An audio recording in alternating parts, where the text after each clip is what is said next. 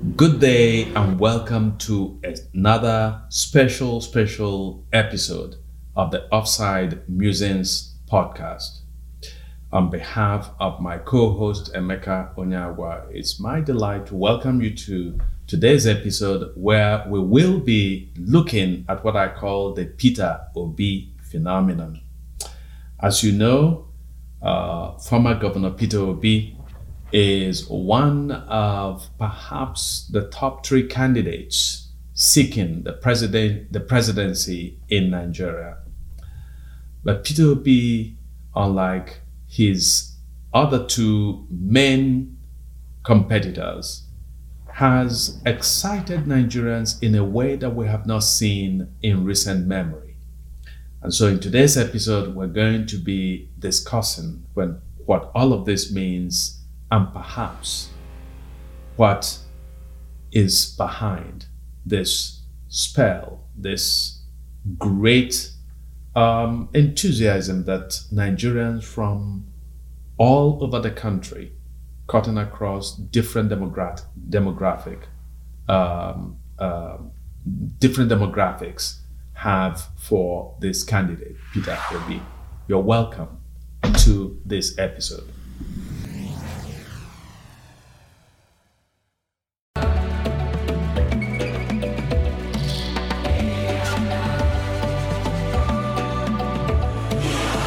We finally get to the Peter Obi phenomenon. We do, yeah. It's pretty interesting the way it has evolved, and it seems to be evolving in some kind of movement. I don't know if it ends up being similar to more successful movements like that. Maybe what was at that time. Abiy Ahmed wasn't in Ethiopia. It wasn't a movement. It was a bunch of resignations, but people supported him widely. Because, technically, he's supposed to be from one of the largest ethnic groups that was always pushed away from power. But anyway, it's not about the Abiy Ahmed of today. The Abiy Ahmed at that time, when he got into this thing in Ethiopia, where he had the TPLF, not to go too far, but where you had the Tigrayans, which is part of the civil war in this thing now. So there was kind of a movement that came in by accident and ended up with Abiy Ahmed. Maybe in a lot of people's minds, the best solution or the best outcome rather would be where you have these two Atiku and Tinubu, these two people get somehow, some way lose. Yeah. And somehow, some way they get what is like a knight in shining armor. I think part of the story of Peter Obi is that he's prudent, he's stingy, at least supposedly. Yeah. But either way, he's, in my opinion, a way better option than the other two. Absolutely. I tell you, initially, when people were telling me about Peter Obi, I didn't quite cutting up to the reality of this momentum, behind him. But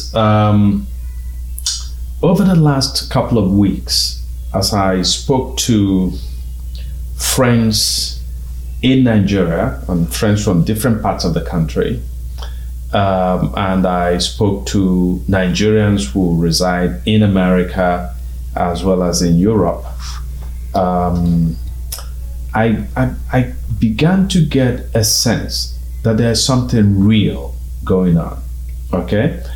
And lately I began to see that something we've talked about a lot on this show, the EndSARS movement, which unleashed the energy of the youth, unleashed a certain desire on the part of young people to have a say in the running of their country, not just to have a say, but to have the decisive say in the running of their country, which statistically, demographically speaking,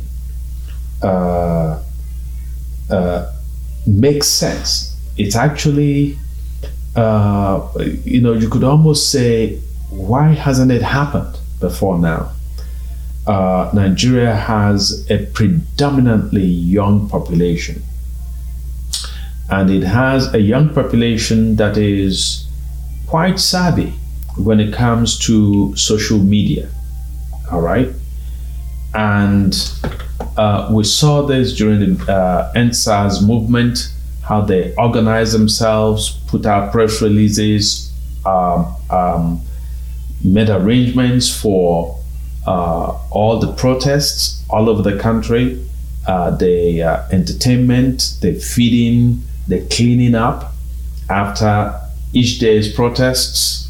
The command center was run by young people. And so what I'm seeing is, I think that for the first time, that a lot of young Nigerians, so I'm going to talk about young Nigerians for a second, but then this phenomenon is beyond the young, the way I look at it.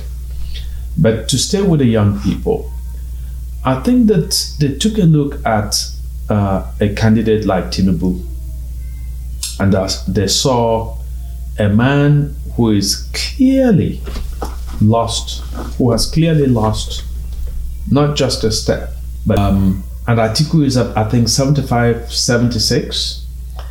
And so Nigerian youth, short of getting somebody who is in his or her 40s, which we should actually be talking about a presidential candidate in that age bracket. But Peter Obi has a certain vigor. Peter Obi has gone around over the years and he's spoken about his vision, so that he's not a stranger to Nigerians. Nigerians have heard what he did as governor and what he intends to do as president. And I think that, of course, you and I know that there's a lot of embellishment there. But even allowing for that embellishment, Obi represents a freshness, okay, and represents a recognition that Nigeria is a disappointment. And he talks about it, and he's very self-reflective when he talks about the failure of the ruling class. And you see that he's paid attention, that when he speaks, he's able to reel out figures, okay, about comparable countries, or countries that Nigeria has every reason to do better than, but which have exceeded past Nigeria by a bunch. So there is something. Finally, I was talking to you.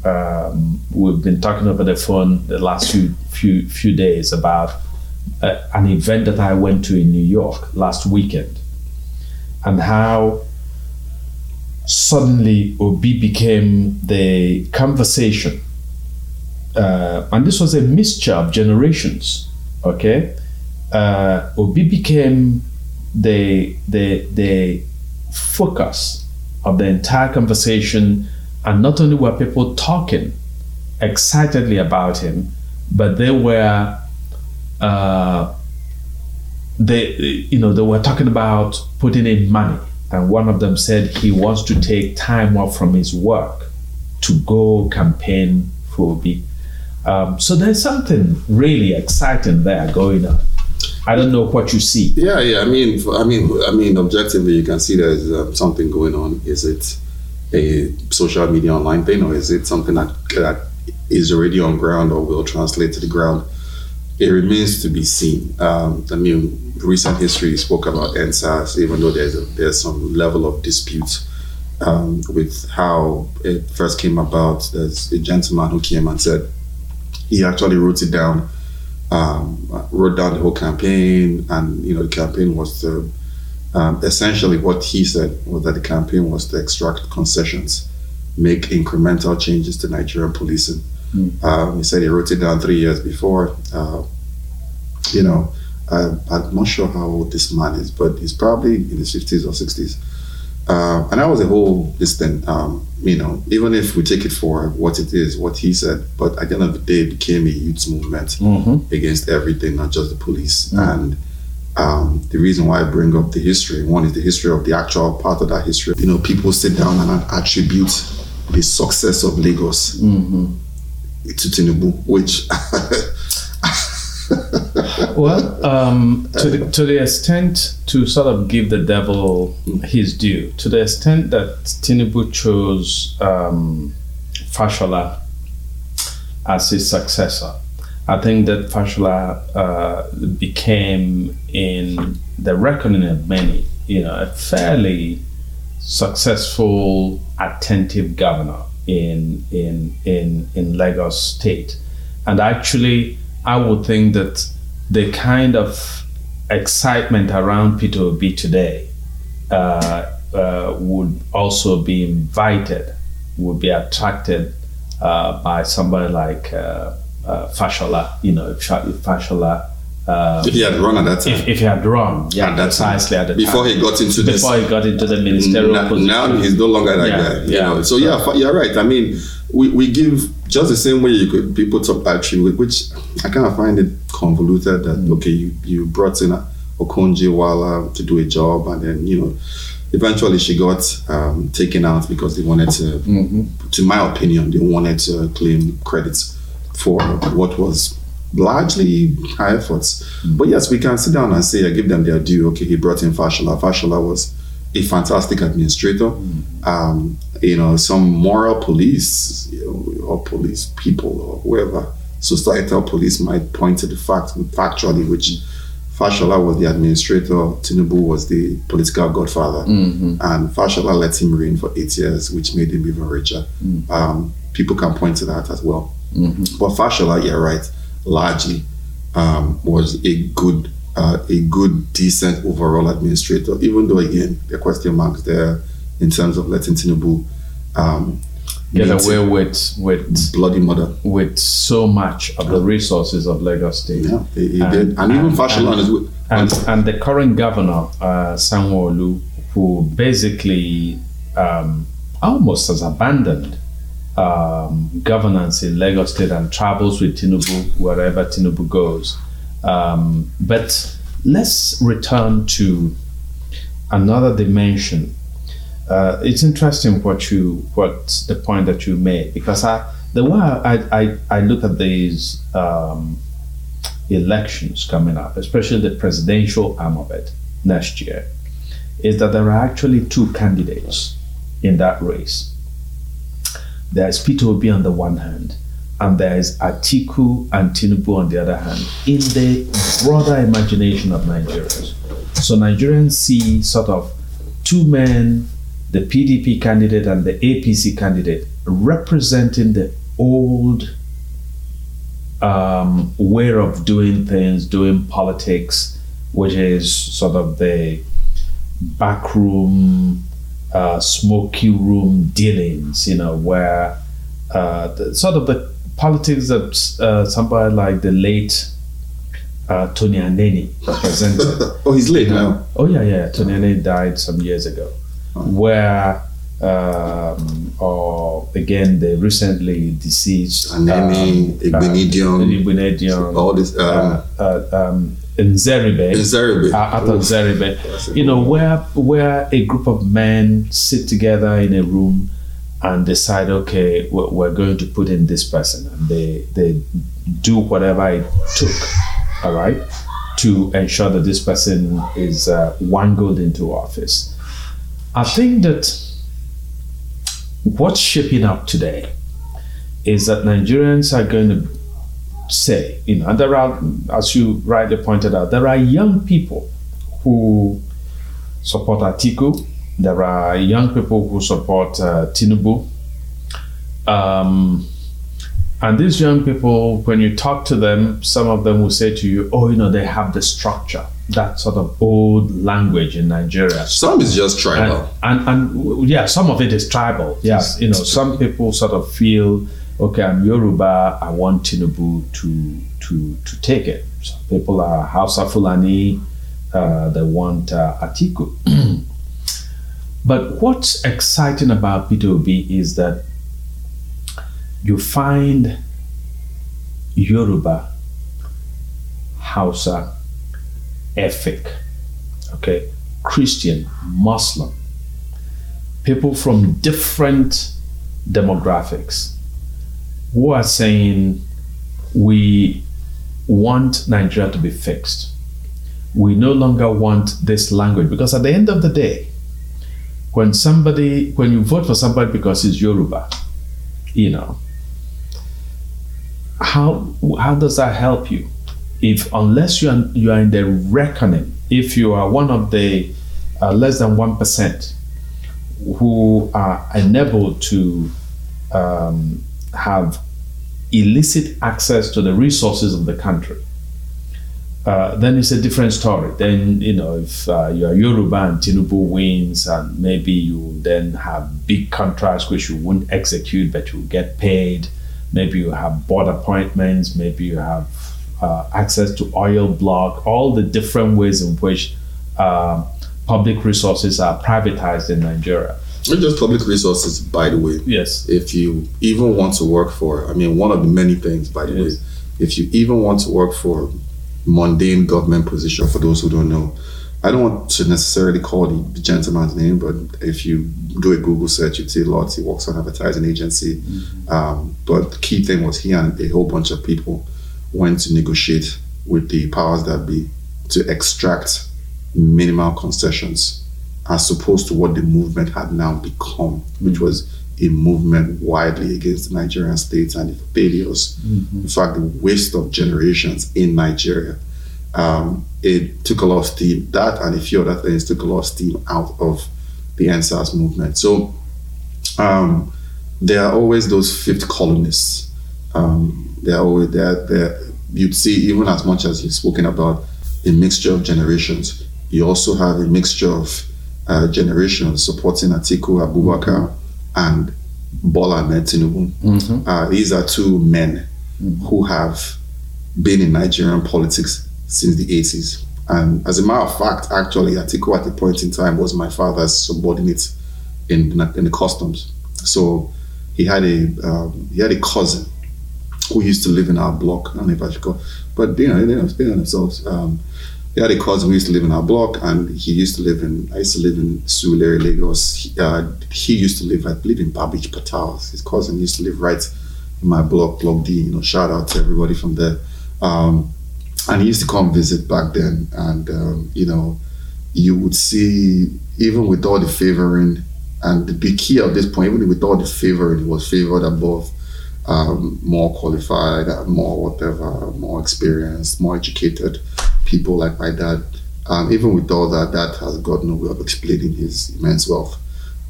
His immense wealth and political content goes from the PDM movement, from Umar Yar'Adua, from Yar'Adua had wanted him to be Shehu Yar'Adua had wanted him to be vice president to Abiola. And they fell out. Abiola fell out, and they were part of the, and all these things. You would also see this thing of fifth columnists. They were also part of the people who went to embrace the military, specifically Abacha, because they didn't put Atiku as one of the reasons, but it was a major one for them. They didn't put Atiku as vice president because Atiku was their. It's not that they believe in his abilities, but they believe in him, in that he would protect their interests. That's right. That's my own. But you would see in first administration during Obasanjo's time, people will attribute some of the professionals or technocrats or whichever term you want to use. Some of those people will attribute their serving or their appointments to Atiku. At the same time, he was, like you rightly said, he was running a large part of the economy. He was running the National Council of Privatization, which essentially created an oligarchy in Nigeria. Transferred government assets to private pockets. Yep, and that's how he made money. They could go and dispute whatever they want, but they so many people, you could name names, popular people, even those dad, I believe, if I'm not wrong, made money from the privatization of power assets. Femi Otedola, the same thing. Aliko Dangote. I'm not saying they didn't display some level of skills, but it was just simply to create oligarchy amongst a certain caliber, a certain group of people. And Atiku was largely responsible for that. He was so responsible that by the time Obasanjo, according to the reports, by the time Obasanjo realized that they had sold the country under him, and he wasn't even there. To me, I felt he was not happy that he didn't get a big share of it. Yeah. That's my own opinion. But anyway, the story is that was part of Obasanjo's grouch with Atiku. And he went all the way after him. Atiku too truncated both his Obasanjo's godfatherism. A good example was what happened in Anambra, which we've written about multiple times. Yeah. He also helped truncate Obasanjo's third-term ambitions as well, which was largely under Andy Uba again, the same guy. So you have these actors, and you have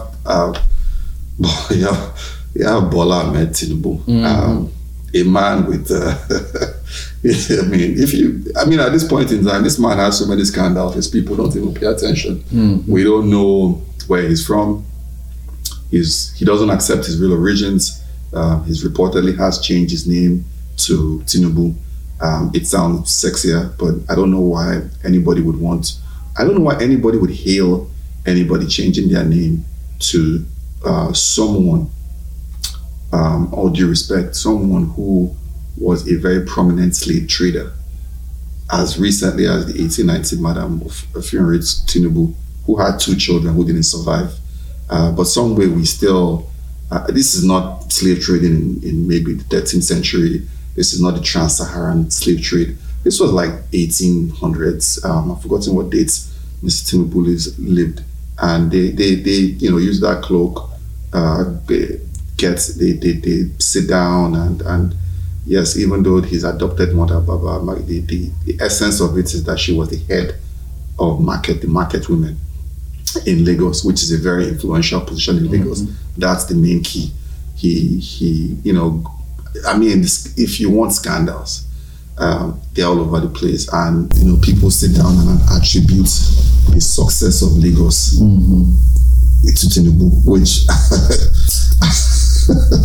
well, to the extent, to sort of give the devil his due, to the extent that Tinubu chose Fashola as his successor, I think that Fashola became, in the reckoning of many, a fairly successful, attentive governor in Lagos State.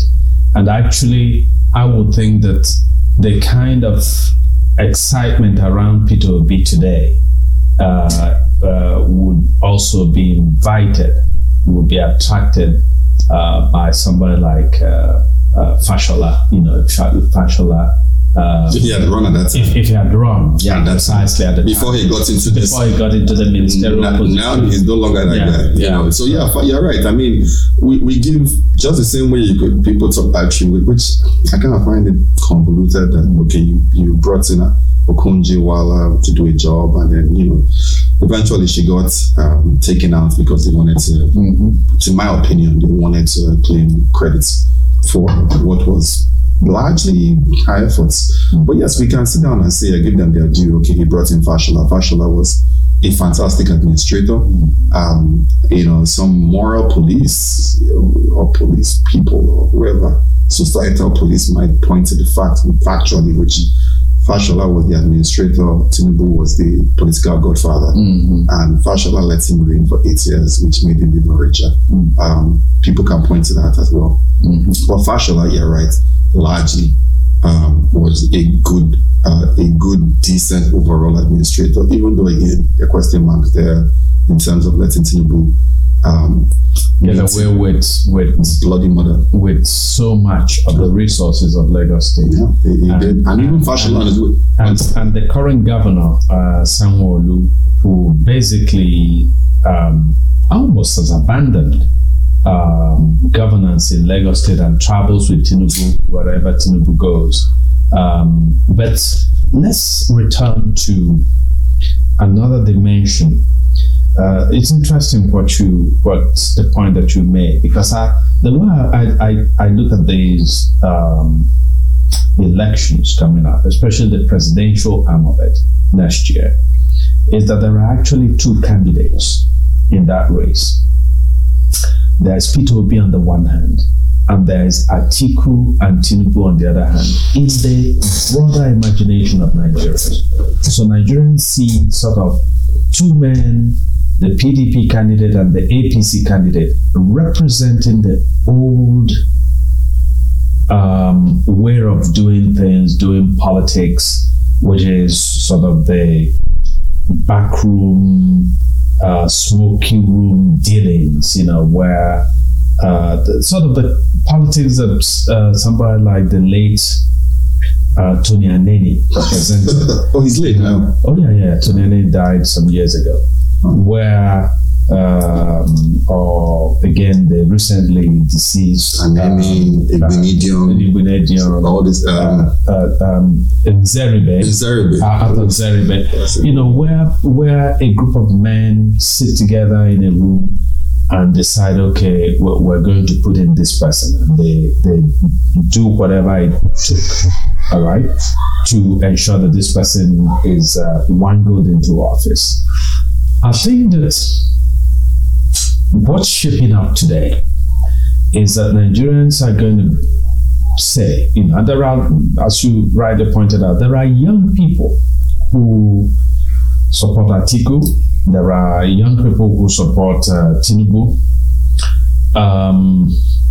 And these young people, when you talk to them, some of them will say to you, they have the structure, that sort of old language in Nigeria. Some is just tribal. And yeah, some of it is tribal. Yes, some people sort of feel, okay, I'm Yoruba, I want Tinubu to take it. Some people are Hausa Fulani, they want Atiku.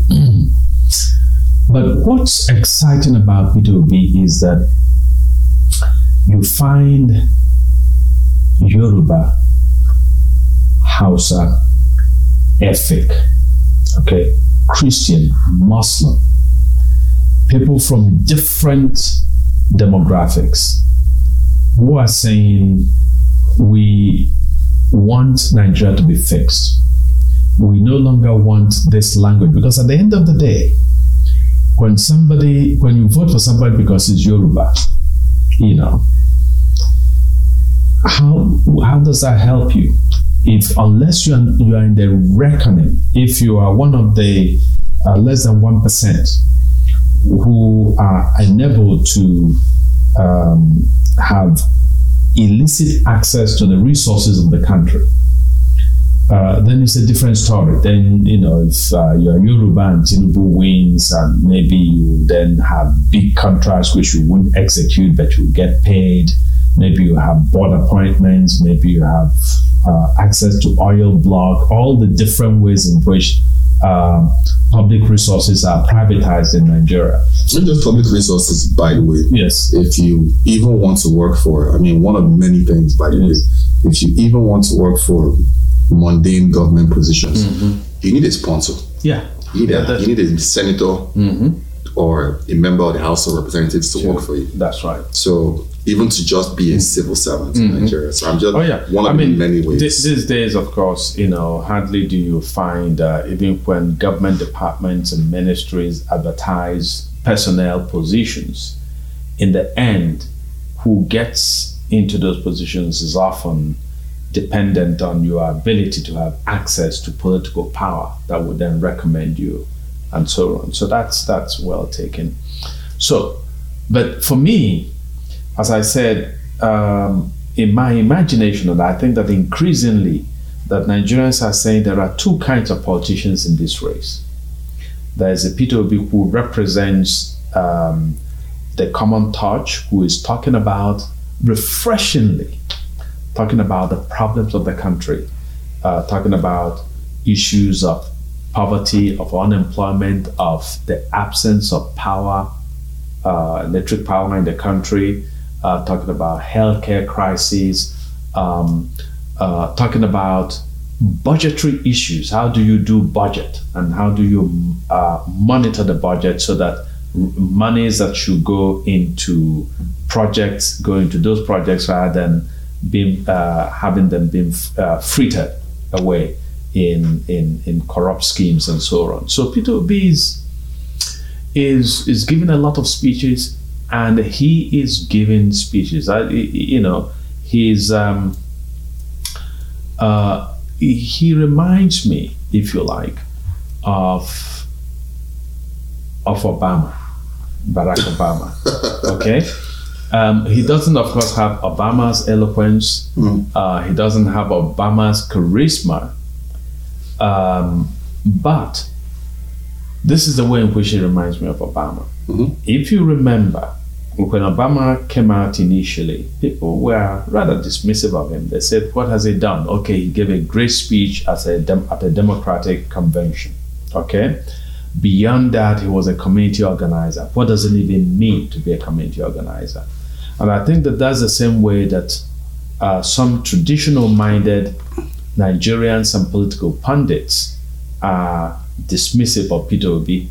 Okay, yeah, he's reigning on social media, but elections are not held on social media. Elections are held in polling booths.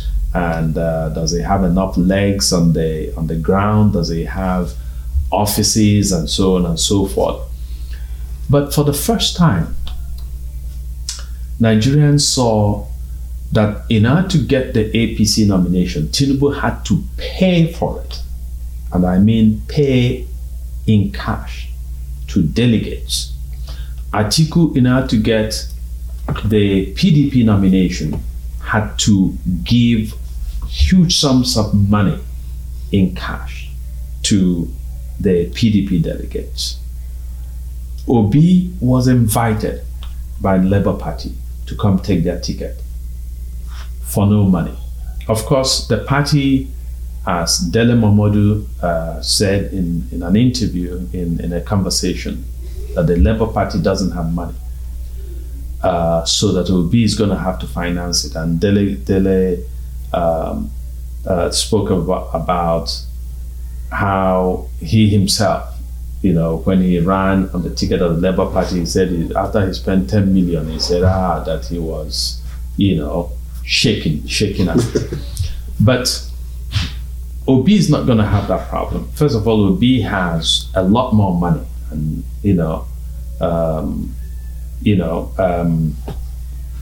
Obi has a lot more money, and already there are people lining up, Nigerians within the country and outside, who are willing to give him a lot of money.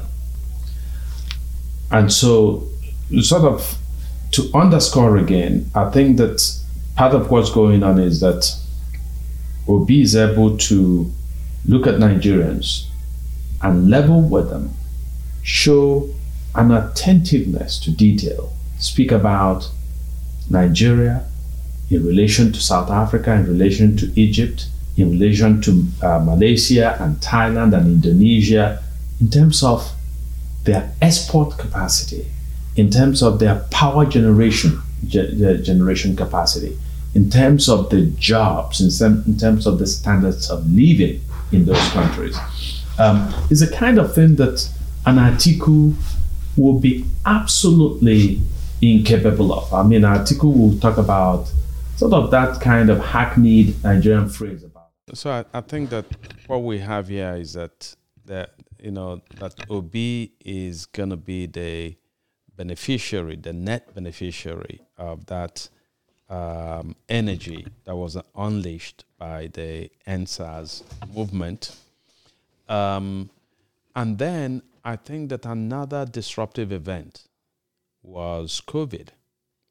That with COVID, the Nigerian economy, which had struggled for years with unemployment, with just skyrocketing prices of goods, saw a compounding of those problems. So suddenly, as a friend of mine was telling me the other day that more and more of his friends who used to get by now call him, just asking for pittance, like 2,000 naira, 5,000 in order to put food on the table. So there is little margin of comfort for Nigerians. Poverty has deepened, and Nigerians saw during the 2.5 years of COVID a new face of corruption by the old political guard, where several state governors promised to provide palliatives, they call them. The federal government promised, pledged to provide funds to suffering Nigerians. And those funds allegedly were spent, but nobody knows who benefited, And so when Obi begins to speak about his approach to statecraft, about his common touch, how he will go to schools and how he'll give his telephone number to senior prefects in secondary schools and so on. One isn't sure that all of that happened. I think that there is some embellishment going on there. But there is no question that as governor, Obi de-emphasized some of the pomp and pageantry that a lot of Nigerian governors and presidents and other people who have political power sort of like to bask in. Yeah, without a doubt, you said it twice. Let's say it again. Yeah, there's embellishment and some of the things will be said. I don't know if you've gone through what Shure was, trying to, but he wasn't, to me, trying to do it in a serious way. I think it was just more about wanting that attention for himself, all due respect to Shure. There is a level of embellishment. I would say to some degrees, the type of embellishment you expect from somebody who has political instincts. Mm-hmm. I think it's everywhere. It doesn't matter. People remember you talked about Obama. I wouldn't quite put him to that distance of Obama for a number of reasons. I think Obama, even if you just take it on face value, Obama had a path, make enough noise. He came out, I remember the Lion King entrance, the speech, John Kerry convention, I remember in 2004. I think it was September, I remember it very clearly. I watched the whole thing. He captivated an audience. And maybe that's that. I think that's that captivation you articulated. So he did captivate an audience to a certain degree, but he knew, okay, he got into the Senate. He had that political instinct. I remember him talking with who is still the senior senator from Illinois, where Obama was the junior senator. He said he spoke with Dick Durbin and he said he wanted to run for president, and Dick Durbin took one look at him and said, I think you need to do it now. Because once you have a track record, you're done. Mm-hmm. And you see that in American politics, people that get nominated anywhere or run nowadays, and it's gotten worse, don't have a track record. Mr. Peter Obi, on the other hand, is somebody who does have a track record to some degree.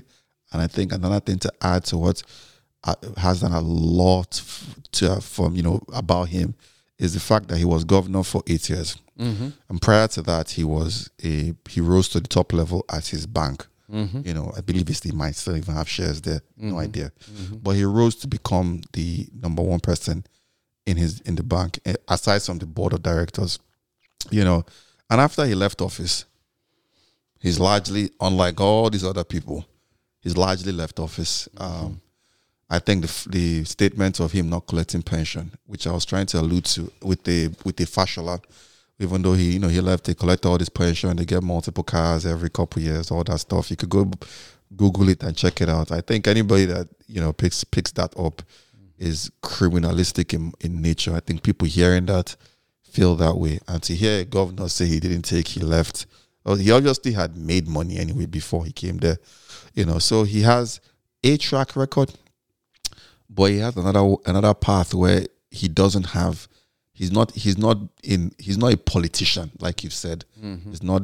You call them the old heads. He has never depended on politics to eat, as it were, which is the peculiar curse of Nigeria, that you have people who could be excellent lawyers and medical doctors and other professionals, but they get into politics because they are hungry, and they see politics as the arena where they can accumulate the largest amount of money quickly and without anybody questioning them, and where the more you accumulate, the more you are, instead of your index rising as a criminal with the prospect of going to jail in Nigeria, the more you steal, the greater your political prestige, and you come to a point where, of course, Nigerians can't even contemplate the possibility of you going to jail because you've stolen billions. It's not even possible. I mean, the cases are bound. The Bori coming back. So on. So somebody like Peter Obi, I think that, and I must underscore, because those of you who have followed my columns over the years will know that when Peter Obi ran for governor of Anambra State and was rigged out by the PDP, and Chris Ngige, Dr. Chris Ngige, was put in by the PDP illegitimately. I didn't know who Peter Obi was at the point, but everybody that I knew and trusted told me that Obi clearly had won that election, and so I began to write in my columns that he must pursue the reclamation of his mandate, and that it wasn't an option for him to choose to give it up, because there were people who were calling on him to rescind his quest for the office, and the argument was that Ngige was paying salaries and building roads and so on. And I argued that, in fact, even if Obi wanted to give up, that it wasn't up to him, that it's a sacred mandate that belonged to the people of Anambra State, and they had simply made him the custodian of it, and that it was his moral and ethical duty to pursue that mandate. And I'm proud. I was proud that he remained focused and unflinching and unbending in his pursuit of that mandate, and that ultimately he triumphed in court. And I think that experience shaped the kind of politician that he's become. So I was not always a fan of his. In fact, I've had famous battles with him. I had famous battles with him when he was governor. Some public and some private. Yeah. Most of it, my battles are private in the sense that I had access to his telephone number, and so I could call him and discuss some of the things that I considered wrong in his style and the substance of his policies and so on. But I had a big brouhaha with him when state doctors went on strike. And I felt that he did not, that he was too indifferent to the imperative of resolving that strike quickly. Okay, so that strike dragged on for, I think, in excess of 6 months. And that's partly because he felt, the state has no money, I'm not going to pay you anymore. But it went beyond that it's also the way that the doctors felt that he didn't negotiate with them seriously enough, right? That he, basically almost gave them the finger Okay. But I think that even in Anambra State, that made him very, very unpopular at that point. I think he made up for it through his other acts as a governor. And so he's one of the most popular politicians in Anambra State and indeed in Nigeria beyond Anambra State. So the thing is it possible for him to win the 2023 elections?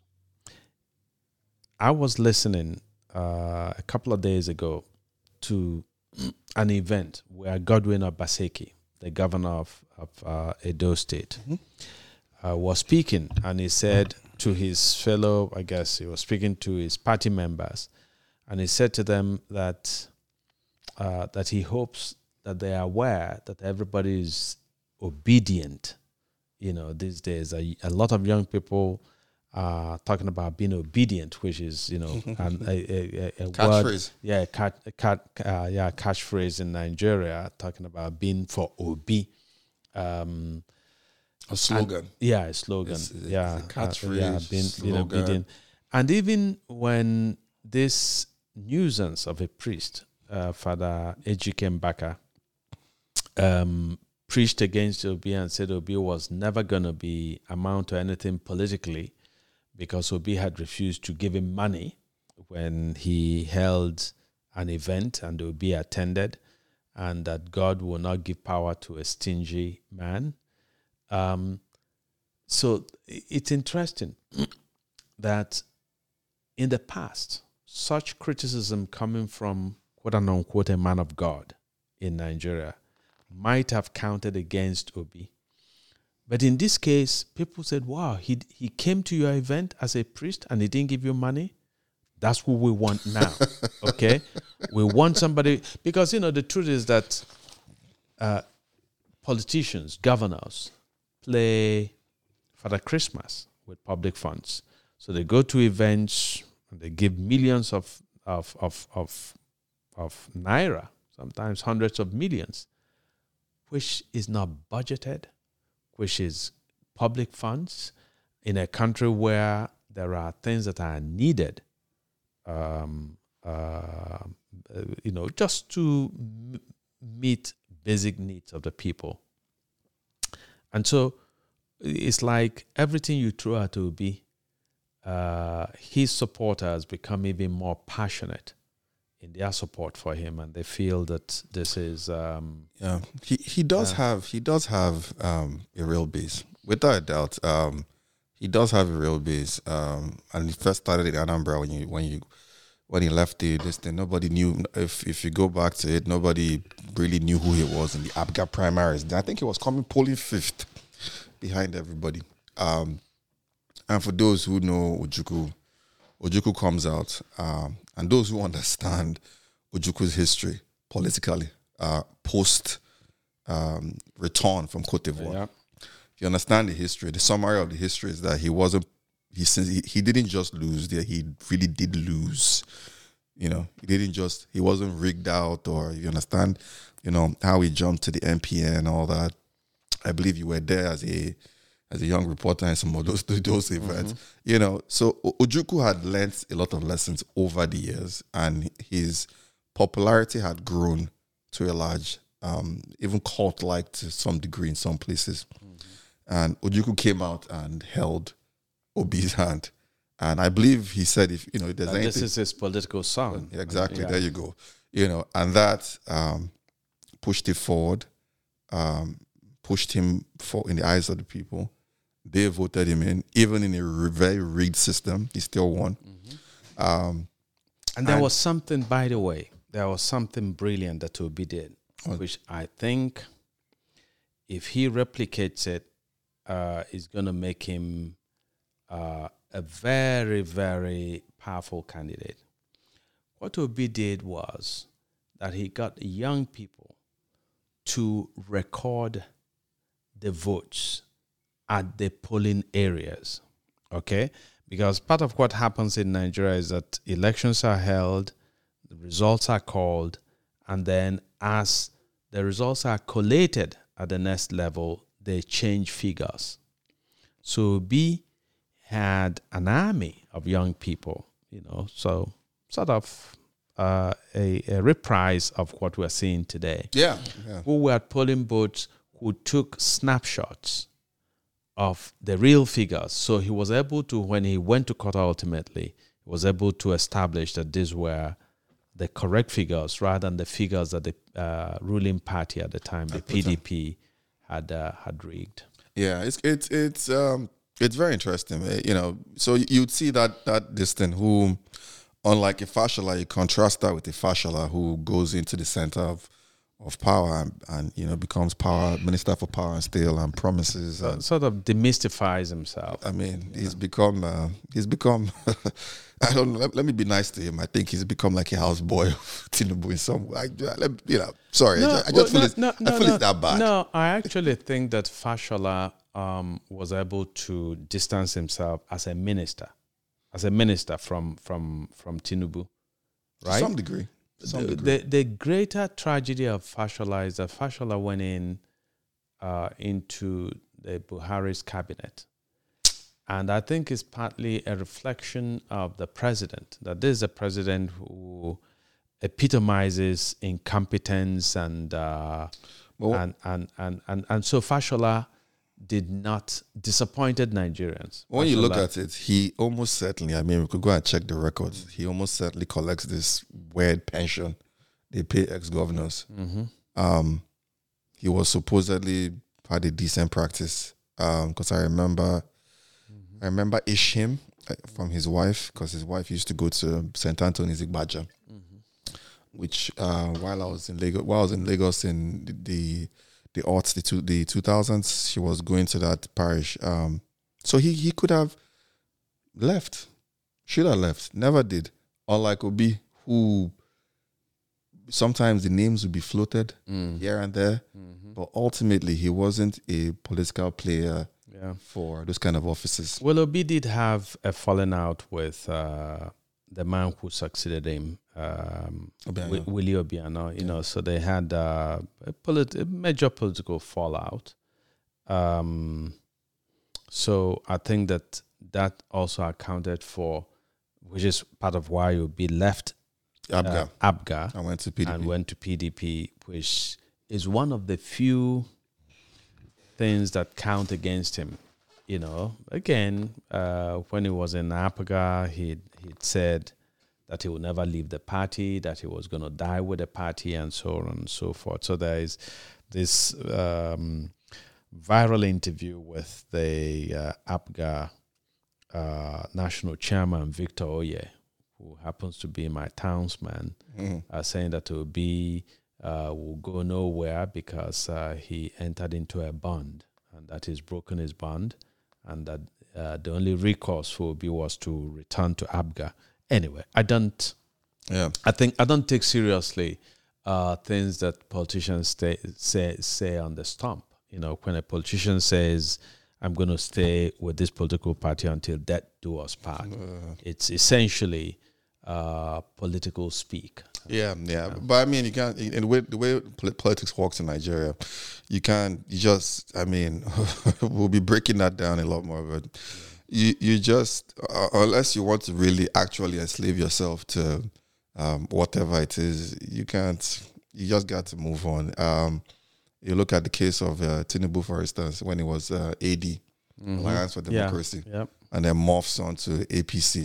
But people forget, in the morphing onto APC, essentially key parts of AD were subdued, neutered, especially like the Anthony Ferry parts, the Bola Ige factions, what was left of it anyway, because without Bola Ige and Oyebanjo, and I believe Oyebanjo, who is the octogenarian, is the leader of the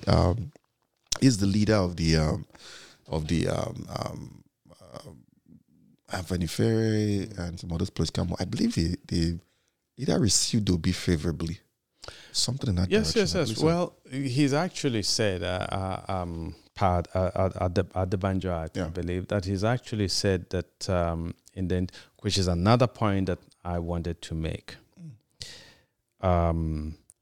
I've always said that I'm not interested in an Igbo president.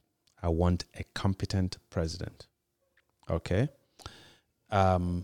So I'm, in a sense, delighted that there is some excitement around Obi, not on account of his being Igbo, but based on the perception by a growing number of people that of everybody out there who is a serious contender for the presidency, that Obi is by far the man who's done his homework and the man whose pedigree and antecedents would inspire confidence in his ability to provide Nigerians with serious leadership. Yeah. Okay. Yeah. But having said that, there is no doubt that a lot of fair-minded Nigerians from the Southwest, from the Niger Delta, from the Middle Belt, and from different parts of the North have made the point that Nigeria can no longer afford to treat the Igbo as if they were political pariahs. And that there is a certain, whether we like it or not, there's a certain way that the Igbo have embraced the Nigerian project. A way that they have dispersed throughout Nigeria. It's almost as if with their feet that the Igbo have established their commitment, their faith, their just their belief, if you like, in the prospect of the Nigerian project. So it is terribly anomalous that whenever an Igbo has sought the presidency in the country, that in one way or another, this Igbo candidate is being pushed to the side. So there is a kind of justice, if you like. There's a sense of moral imperative, which I listened to, I forget his name now, but he's a very bright Yoruba lawyer. Farotimi. Yes. Yeah, Dele Farotimi. Who made the point very poignantly, very cogently, and he says that if Nigeria, and like me, he said that he would prefer a country where we didn't say is the turn of this ethnic group. But he said, but that's the kind of country we've created, and that you can't continue the game. And then it comes to the turn clearly of the Igbo. And you say, okay, we're suspending that arrangement, so to rig it against the Igbo. So I think that Obi is also a beneficiary in some way of that kind of impetus. That there are lots of people who feel that this is perhaps the best shot, the best opportunity for Nigeria to say symbolically and yet realistically to the Igbo that the war and the memory of it is behind us. That we are going. It's like Obama, the way when Obama became president in this country. I think that it went a long way toward not burying the ghost of slavery and so on, but it went a long way toward establishing that there is a will in this country to seek racial healing. Yeah. Well, I mean, not just I would say it went a long way to bring what you might describe as ethnic minorities, or just simply say, black people or ethnic whatever to the center of national politics. And people would be like, well, there has been, but it really made a lot of people feel like they belonged to, But anyway, A lot of things have happened since then. Sure. But I feel like right now the costume he's wearing is more of Bernie Sanders. And that was the point I was going to make earlier. Mm-hmm. That when Obama ran, there was a clear path, right? And nobody really thought he would win. Mm-hmm. Hillary was the anointed one. Yeah. Girl boss. Hillary was the anointed candidate, President, Madam Chief Mrs. Hillary. Nobody thought he would win. After he won, they made sure it wouldn't happen again. They, in essence, in the American version, they rigged the primaries in the American version. What does that mean? They've made voting. They've made certain people unable to vote. And the metamorphosis of that, the best examples is like Bernie Sanders, where you had over 2 million people in New York who wanted to vote for him, who were excluded by new rules. New rules like you had to be a Democrat in the Democratic Party for 6 months prior to this thing, and they made it very primary, and they made it very fuzzy. I see right now Obi in that Bernie Sanders category.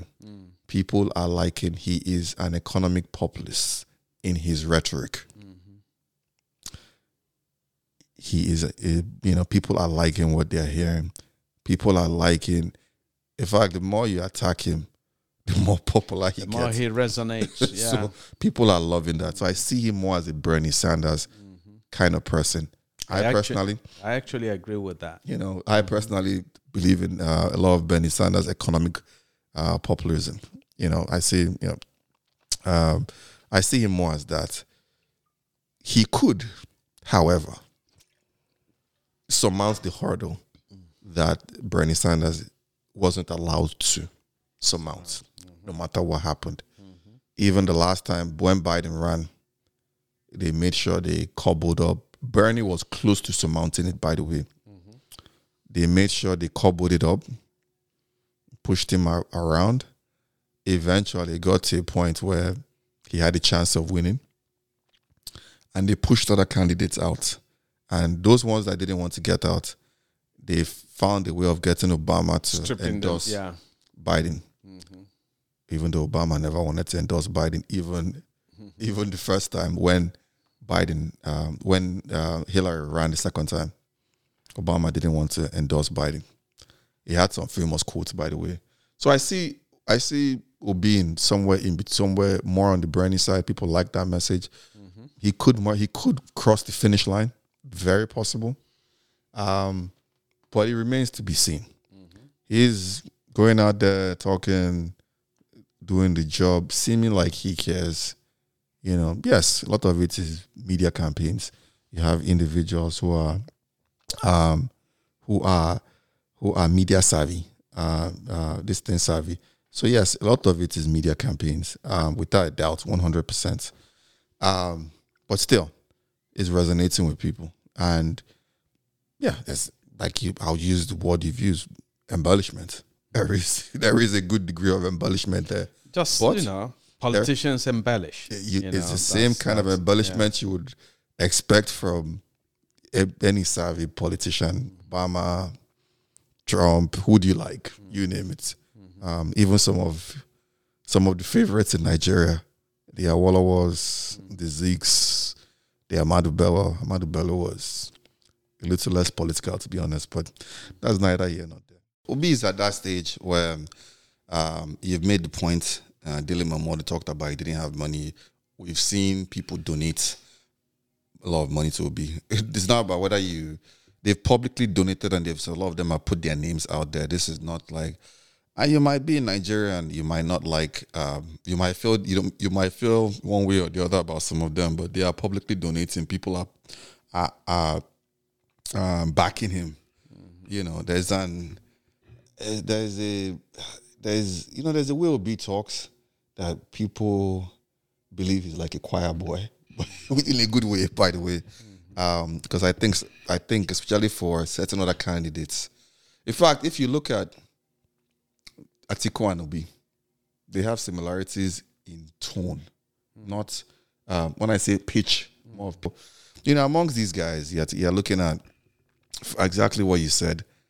There is Atiku and Tinubu, which in that battle, to me, I think is probably Atiku, because I fail to see where Tinubu is going to build bridges. He has too many bridges that he has bridges, but not that kind of bridge that would win a national election. Atiku would probably go through it. He's announced Delta State Governor Akoa. He makes sure he puts South and Igbo in one sentence. It tells you how good his speechwriters are. And most people just see an Atiku as an Obi as a separate lane on his own. And it doesn't matter what whether the quiet critics might say or the public critics like Shore, who has been, Shore has talked so much about Obi that people that have heard him, a lot of people that liked him, Shore, that still liked him, have, started wavering on him. So, those are the two options. And, for Obi, it's a very interesting phenomenon. I think you're right, it's tapped into that NSAS thing, that NSAS as well. So it's like a movement that has the potential, every potential, to overcome and be a successful movement from the ground up. But obviously it's going to be exactly what you said, what Obi did. Sat down, he went and recruited people to go to polling units and take pictures. I don't know the logistics of it, but I'm pretty sure they were smart enough in having more people in more dangerous polling units, for sure. When I say dangerous, I mean more, what's the word I would use? More, polling units that were more likely to be rigged. I'm sure they were strategic in those that's an example of the way they probably were. So yeah, that's the current phenomenon of Mr. Peter Obi. I don't know what his middle name is, but I can't remember rather. But Mr. Peter Obi, that's the phenomenon. There's a whole bunch of things, like we've said, there's a whole bunch of things about him. He's an interesting candidate, and for sure, without a doubt, he's exciting a whole spectrum of people. You see Anthony Ferry, you see Northern, you see that group. So it's interesting, and it's heartwarming to this thing. It's a different question from. In fact, the first question is first reality is he's exciting people. The next thing is, can he win? It's a question, but it's a completely different scenario from if he does win. Yeah. Well, So there are. For me, there are actually three questions. So one is he exciting people? Is it real? The answer is yes. He's exciting a lot of people, a wide swath throughout the country, and it's real. It's growing in terms of just people lending him their voice, lending their feet, lending their property as party offices and so on, urging people to go and obtain their voting cards, and also lending him their money. So that's real. The other one is, can he win?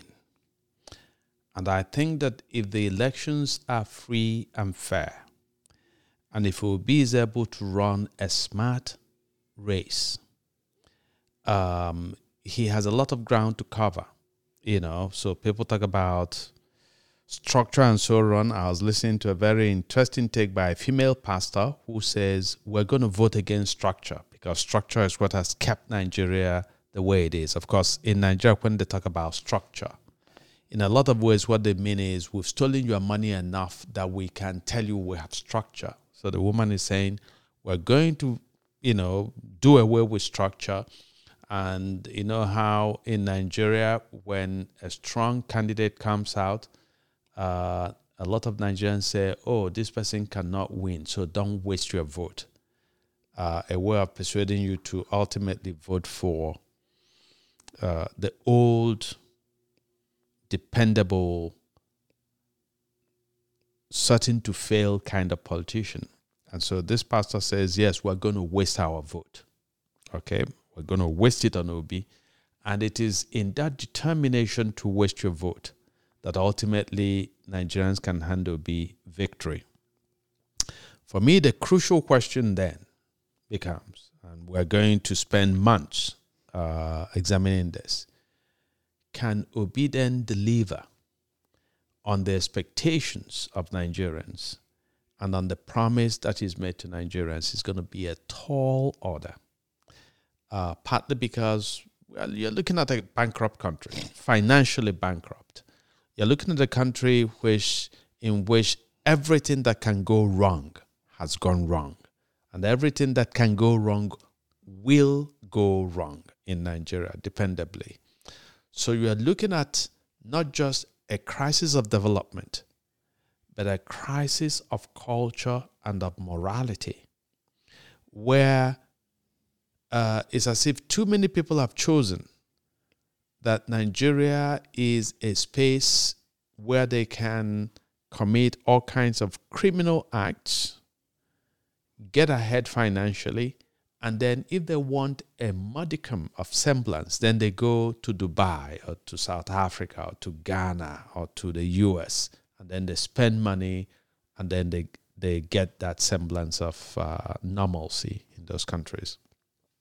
So it's going to be tough, should Obi win, to run Nigeria and to effect a lot of those things that he's talked about. But the good thing is that if Obi wins, he will be the only candidate who will not have bought it. The only candidate for whom we can say that, in fact, Nigerians bought the presidency for him. Nigerians went out, donated their time, donated their energy, donated their money to secure the presidency for him. So he's going to be, in the true sense of the word, a custodian of public trust. And so even that kind of burden will place on him ultimately that kind of situation will place on him the burden of living up to the expectations of the people. Because if he fails to, should he win, it's like the entire collective curse of a nation and its crushed expectations and dreams will be on his head, and not him and not his progeny till the end of time can afford that kind of curse. So, but that's a conversation that we're going to have. That's a future conversation. That's lots of conversations, that's a actually. future one. But So, we just. I mean, it's great to see the phenomenon. Like, I mean, it's just great to see a level of energy, arguments. I've seen online where people have arguments, which, we're in Nigeria. I was in Nigeria. I saw some of the older generation, completely, you guys should. In fact, I have guys in my set in politics in Lagos who are all about wait your turn. This is not the structure, exactly what you're saying. So it's great to see why, as all of a sudden, that thing that you always say, that thing we always talk about, like if you know that they're going to rig the election and the outcome is certain, why don't you take your vote and vote for somebody you care about anyway? Precisely. And, I mean, Obi is a disruptive candidate, and Nigeria is a country that needs disruption. It's like I've said for years now that when our politicians say that they want to hold this and that office in order to move their state or the nation forward, what I picture in my mind is that Nigeria has been heading for years, for decades now, toward a precipice. So I say, no, we don't want to move forward. We actually want you to stop and put the country in reverse gear, because we're going the wrong way. We've been going the wrong way for years and years and years. And so what we need is a disruptive kind of leader who says to us, we're not going to move that forward. We're going to actually move backward because our destination, we missed it. The turn a long time ago. And hopefully. I always say whoever will be able to do that needs to understand you need to be a dictator to a large degree. The thing is that if I think if somebody like Obi wins, right? If somebody like Obi wins, this is what's going to happen. Then he won't need to be a dictator. He would have come to Nigerians and secured from them this idea that we want a different way of doing things. So he would not need to be a dictator. He will simply say, this is the work that has to be done. Okay? I'm entrusting it in you. If you don't do it, Nigerians would then demand that you be jailed because it will be a different ethos, a different order. Do you understand? Yes, being a dictator, perhaps even a military dictator who has vision might be an extraordinary gift to Nigerians, but I think that we're past that moment in history where we can fantasize about military dictatorship. Oh, yeah. So let's do it a different way. And so let's hopefully sustain this movement. Not a military dictator, but a strong man of some sort. But Obasanjo could have done it. Yes. If Obasanjo did not in his head, he did it. Yeah, Obasanjo, his head. he crowned himself the founder of modern Nigeria. Oh my gosh. In his head, he did it. But that man did so much to wreck Nigeria because he was an imperial president. He could have actually, the same way he empowered Adedibu and Chris Oba and so on, Obasanjo could have put the right people in place and put the right policies in place in Nigeria. Kept the old guys in, or even what they call him, Saraki and Kwara. Yes. The list is endless. But you're right. Anyway. You're right. Obi would be somebody that would have the energy of the people. Yeah, absolutely. In a way. And that's all you need, ultimately. If the people are behind you, that's all you need. Anyway, so it's been such a thrill. We knew that we would have fun with this conversation, with this episode, and it's actually exceeded my fun quotient. And so please, thank you very much for joining us, and we look forward to having you in future episodes. All right. Have a brilliant rest of the day.